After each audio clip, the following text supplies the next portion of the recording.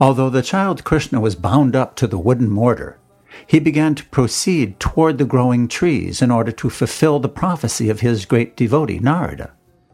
Lord Krishna knew that Narada was his great devotee, and that the trees standing before him as twin Arjuna trees were actually the sons of Kuvera. I must now fulfill the words of my great devotee Narada, he thought. Then he began to proceed through the passage between the two trees. Although he was able to pass through the passage, the large wooden mortar stuck horizontally between the trees. Taking advantage of this, Lord Krishna began to pull the rope which was tied to the mortar. As soon as he pulled with great strength, the two trees, with all branches and limbs, fell down immediately with a great sound.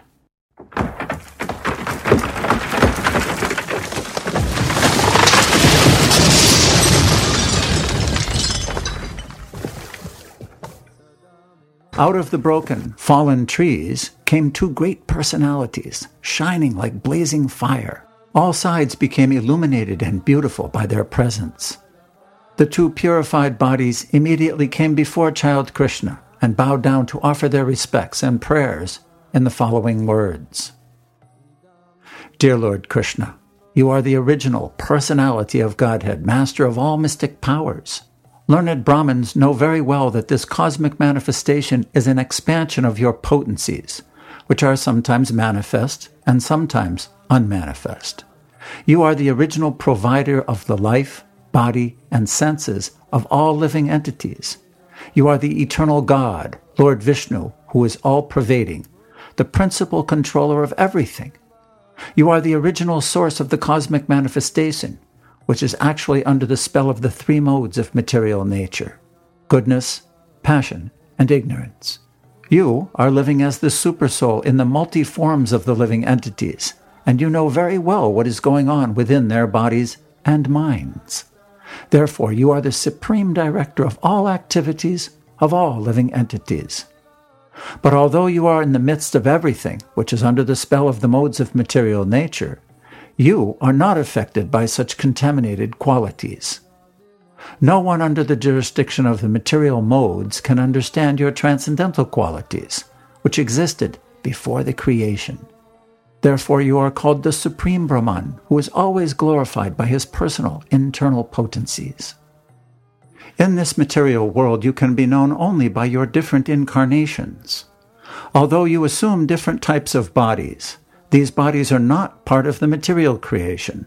They are always full with transcendental potencies of unlimited opulence, strength, beauty, fame, wisdom, and renunciation.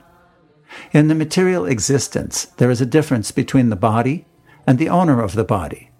But because you appear in your original spiritual body, there is no difference for you. When you appear, your uncommon activities indicate that you are the supreme personality of Godhead. Such uncommon activities are not possible for anyone in material existence. You are that supreme personality of Godhead, now appearing to cause the birth and death, as well as liberation of all living entities, and you are full with all your plenary expansions. You can bestow upon everyone all kinds of benedictions. O Lord, O source of all fortune and goodness, we offer our respectful obeisances unto you. You are the all-pervading supreme personality of Godhead, the source of peace and the supreme person in the dynasty of King Yadu. O Lord, our father, known as Kuvera the demigod, is your servant. Similarly, the great sage Narada is also your servitor, and by their grace only have we been able to see you personally. We therefore pray that we may always be engaged in your transcendental loving service, by speaking only about your glories and hearing about your transcendental activities. May our hands and our limbs be engaged in your service, and our minds always be concentrated on your lotus feet, and our heads always bowed down before the all-pervading universal form of your lordship.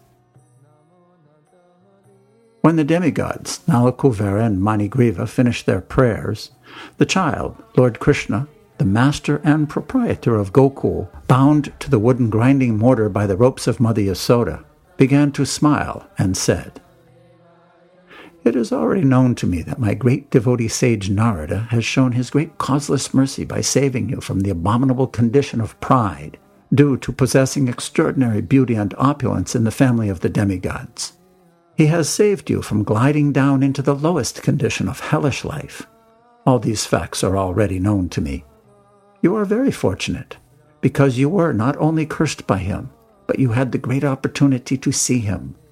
If someone is able, by chance, to see a great saintly person like Narada face to face, who is always serene and merciful to everyone, then immediately that conditioned soul becomes liberated. This is exactly like being situated in the full light of the sun. There cannot be any visionary impediment. Therefore, O Nalakuvara and Manigriva, your lives have now become successful because you have developed ecstatic love for me. This is your last birth within the material existence. Now you can go back to your father's residence in the heavenly planet, and by remaining in the attitude of devotional service, you will be liberated in this very life. After this, the demigods circumambulated the Lord many times and bowed down before him again and again, and thus they left.